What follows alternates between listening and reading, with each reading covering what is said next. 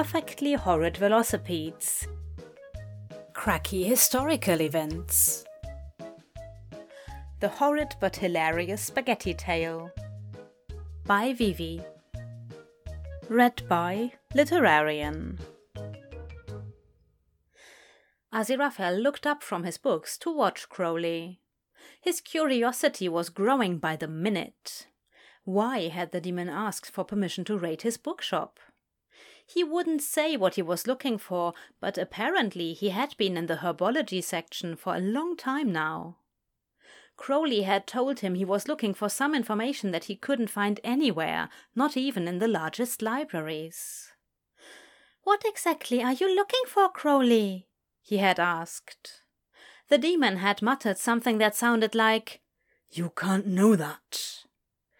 Aziraphale had taken a little offense to that.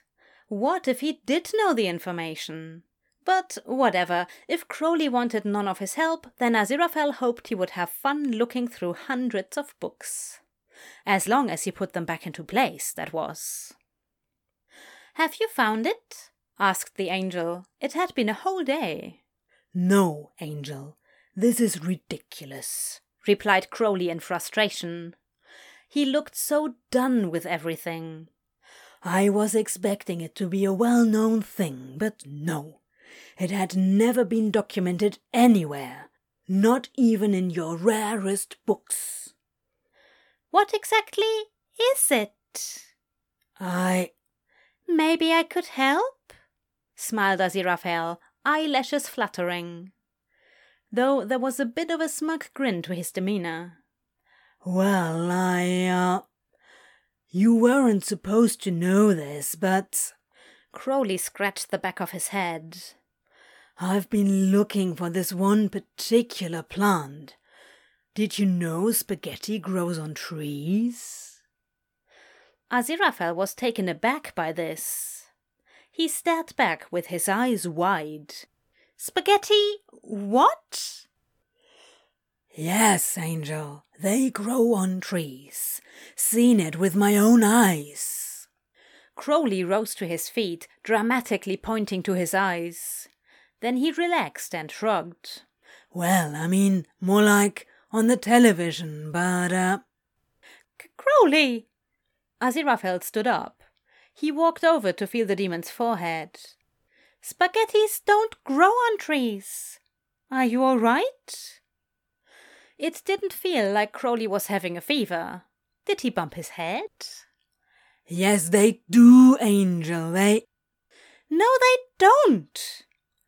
Aziraphale shook his head in frustration. "They are made from milled wheat and water." "But I saw it on the news yesterday," whined Crowley. "They were harvested from the field." Aziraphale stepped back. Now he felt like he was the one having a fever dream. He miracled up a cookbook and flipped through the pages, then presented the pages about making pasta to Crowley. "Oh, what? But..." The demon stared at it with disbelief. "Wait, Crowley, when exactly was this news?" "'Twas yesterday." Aziraphale turned his face at the calendar, prompting Crowley to do the same.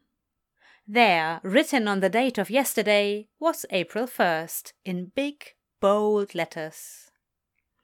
"Pfft, pfft." The angel bit his lips to not burst out laughing. Meanwhile, Crowley looked as if he was planning on slamming head first into the piles of books to discorporate himself. "Well, I know that. I was just messing with you," muttered the demon, blushing deeply. "Sure," Aziraphale giggled. "Why did you need to know so badly?" "Well, Crowley was adorable. The way his hands nervously hid in his pockets and the way one of his legs was kicking at the carpet. "Well, I know you liked spaghetti and the whole cooking thing, so I was hoping I could grow you some pasta. Fuck, this sounded better in my head." "Oh, my dear!" The angel pulled his demon down for a kiss on the cheek.